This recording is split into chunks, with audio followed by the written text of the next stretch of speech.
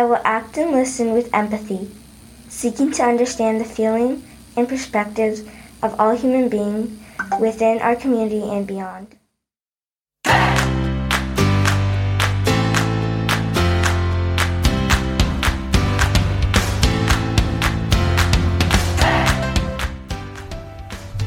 We are Mr. Casinas and Mr. Darling, and you're listening to A Day in the Life.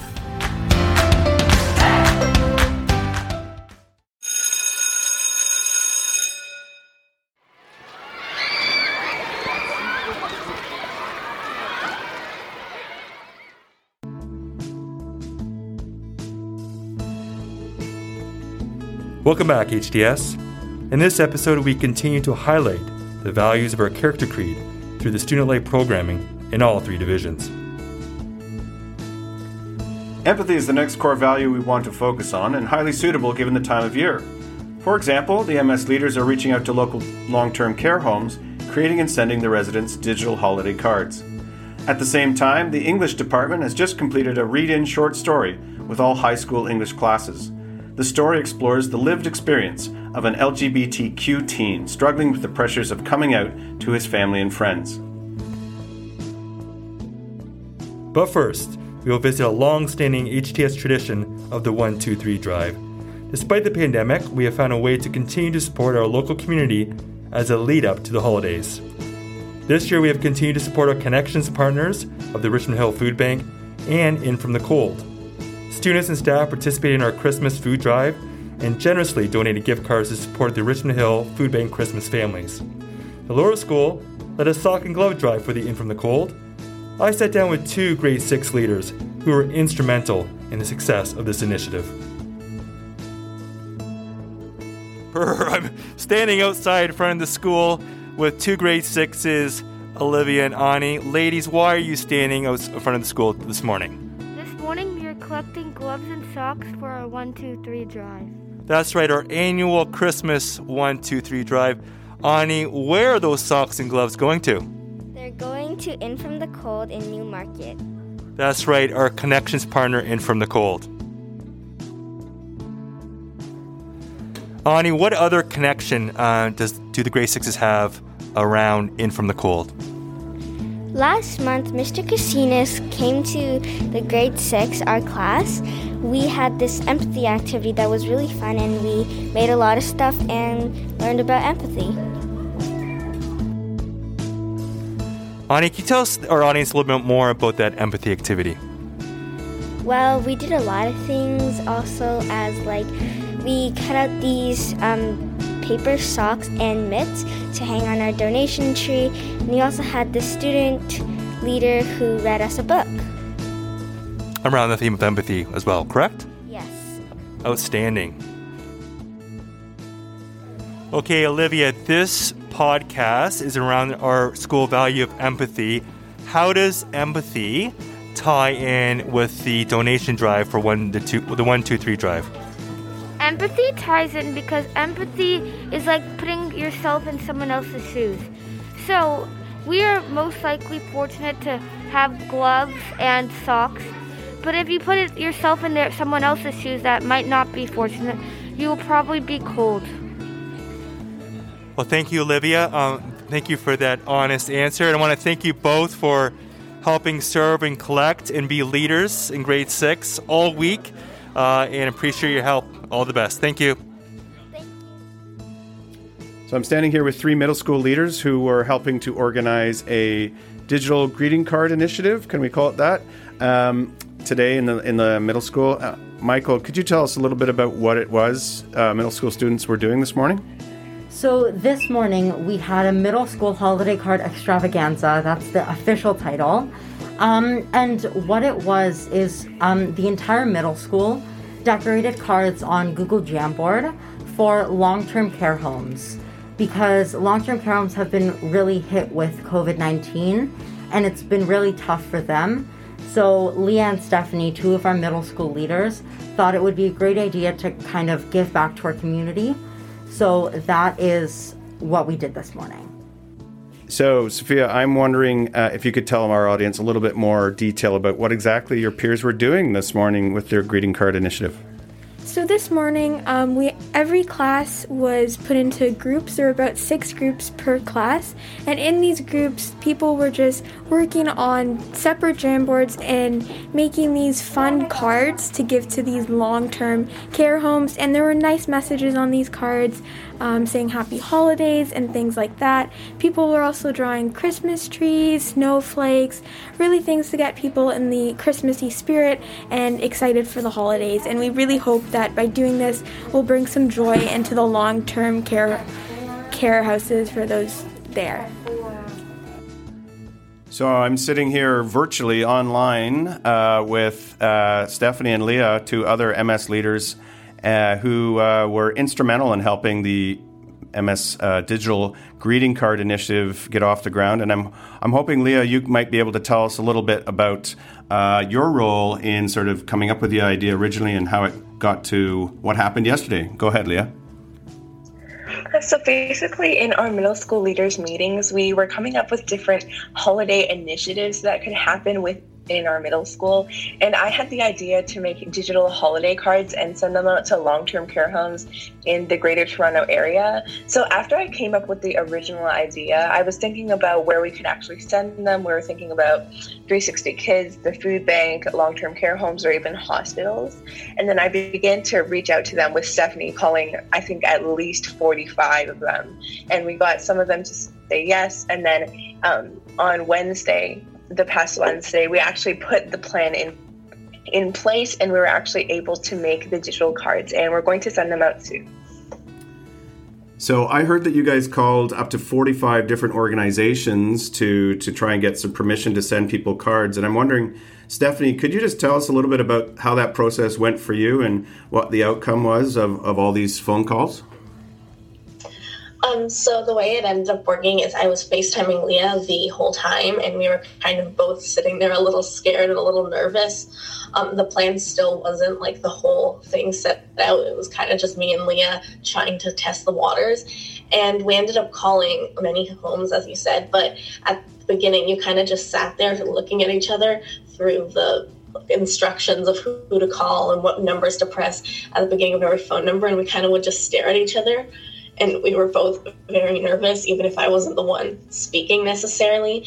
And we had our scripts and everything ready. But I think as soon as people started responding to what we were saying, and they were all like, wow, that's such a great idea, or some of them maybe not as much, but some of them were very, very nice. And I think that from there, all of a sudden we wanted to call more people. And all of a sudden, even if we were tired, we still were like, oh, but there's another home and another home and another home, and look at this one. And from there, I think that's when the project actually became something very big, because we were invested all of a sudden. So, Leah, I'm really wondering, it's such a fabulous project, and I know it, looking at all the voicemails and emails that went back and forth, complicated and complex, and I know you're still not done technically. But can you tell the audience, why is it that you wanted to get involved in a project like this? Well, I volunteer a lot outside of school, and I usually work with younger people that are younger than us, and we tutor for free and things like that. But I've only worked with long-term care homes a couple of times, and I've never really worked with them during the pandemic. And just reading about it on the news, seeing what they're going through right now, I really found that we're in a really big place that allows us to have all of these resources, and that we're allowed to do all of these things, while these people in these long-term care homes, they don't have the same things as us. And especially around this holiday season, I just wanted to, bring joy to the staff and all the residents in these long-term care homes. Stephanie, congratulations on a fabulous MS Leaders project. I just wonder, as a final question, what did you get out of this program, and what do you think maybe your peers might have got out of doing this, having this experience? So originally when I joined the project, I had never really thought about long-term care homes in general.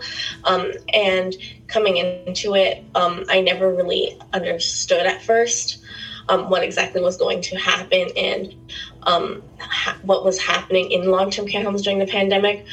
And as soon as as Leah talked to me about it, and I kind of understood her side of the initiative more than what I was doing with my group, I think I understood why she wanted to do it and what what they were going through, and I wanted to take that chance and try to help others because I have the space to do it as a middle school leader, and I have the opportunity to do it.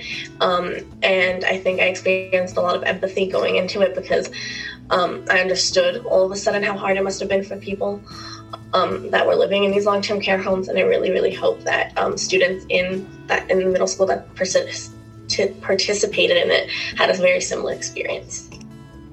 That's amazing. Thank you so much. You've both done a great job. Congratulations on this initiative. And thank you for your words today.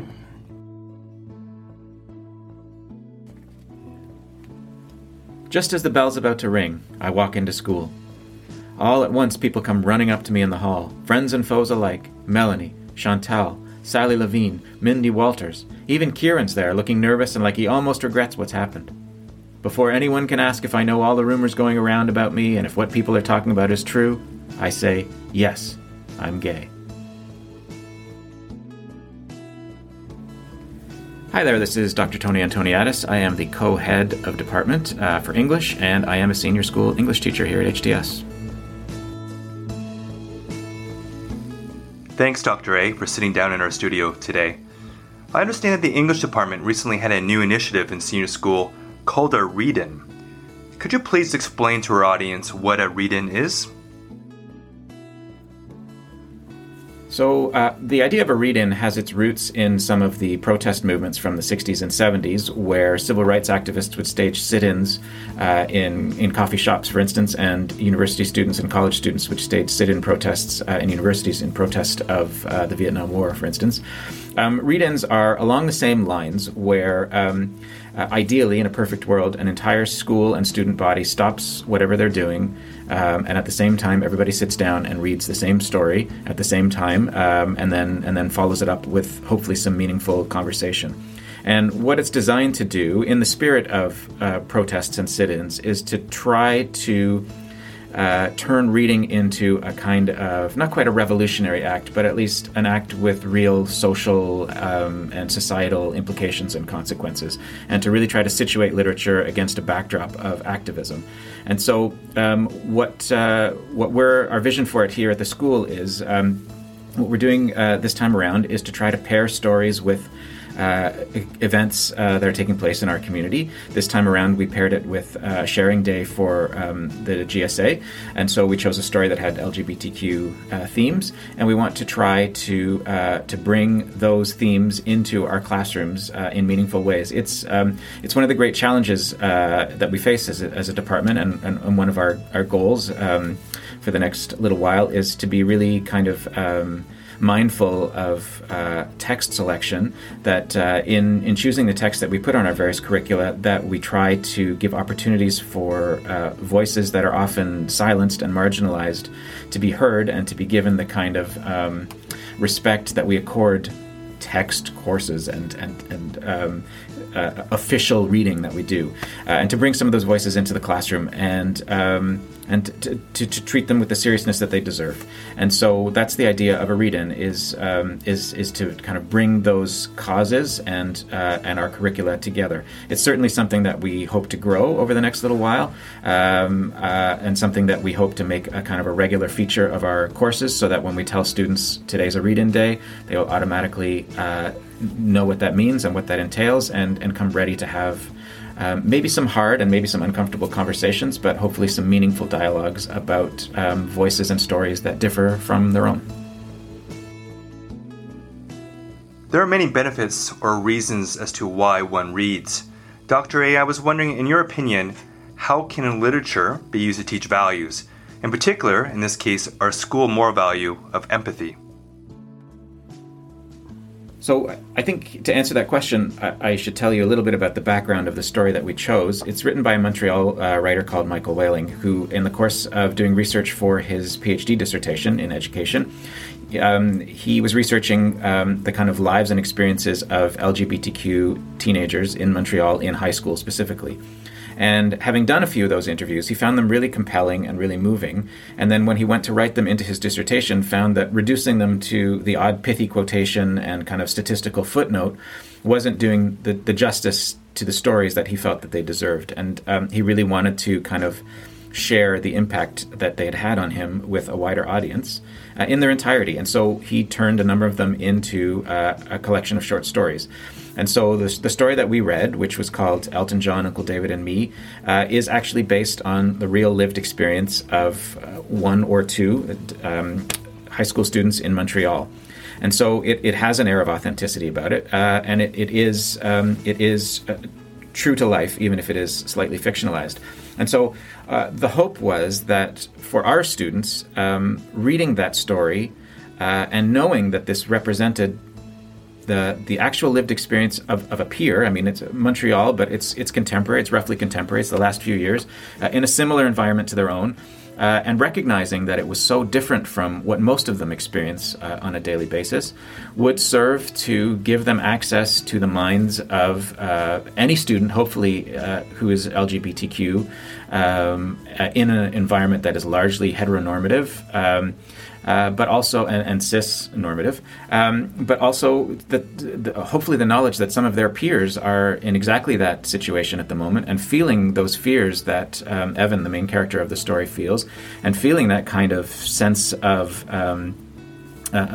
in some ways shame, but also kind of stigma and persecution about the lifestyle that he's chosen, that some of their peers are sitting there feeling that same judgment from them.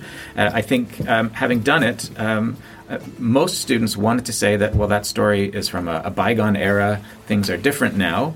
But I can also say here, as I said in the context of class discussion, that as a member of the GSA here at the school, many of our LGBTQ students identified with Evan's struggle. And so there's a real disconnect between the way in which members of, in particular with this story, the LGBTQ community in our school, but also I think any silenced or marginalized or alienated group feels, and the attitudes towards them that are taken by the vast majority of our student body and the other members of our community.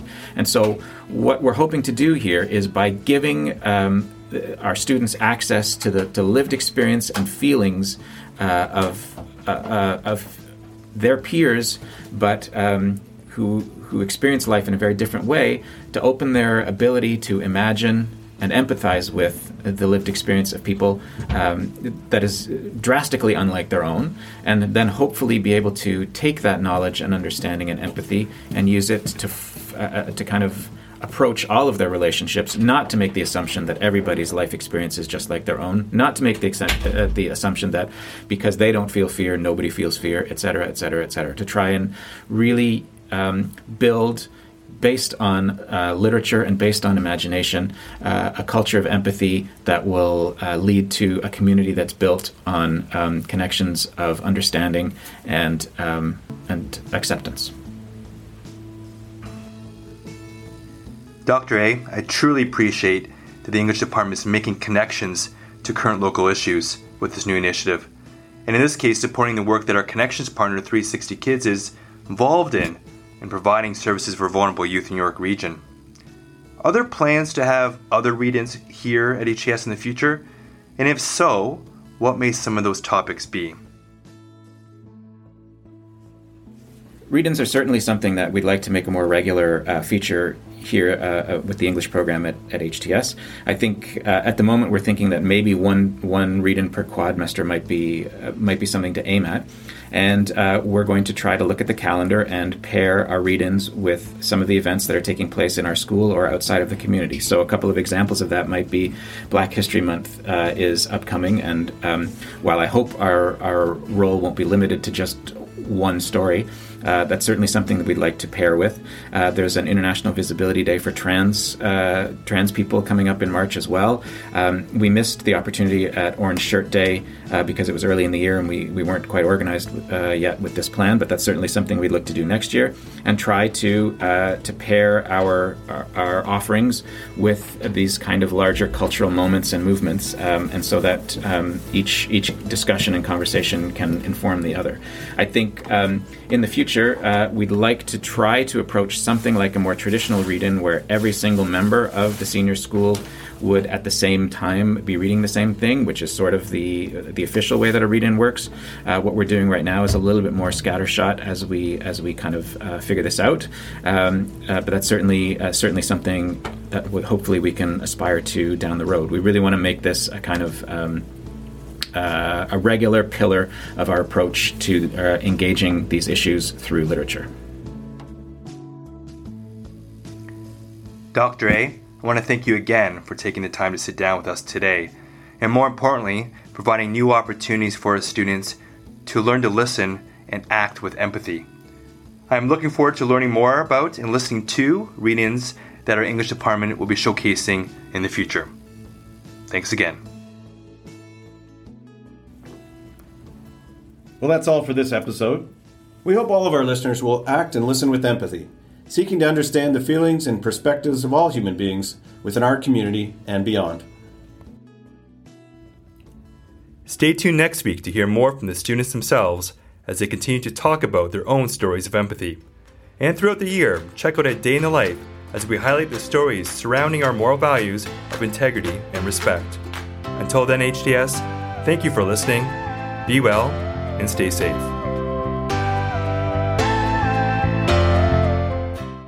Weebie-dee-bee-dee, that's all, folks.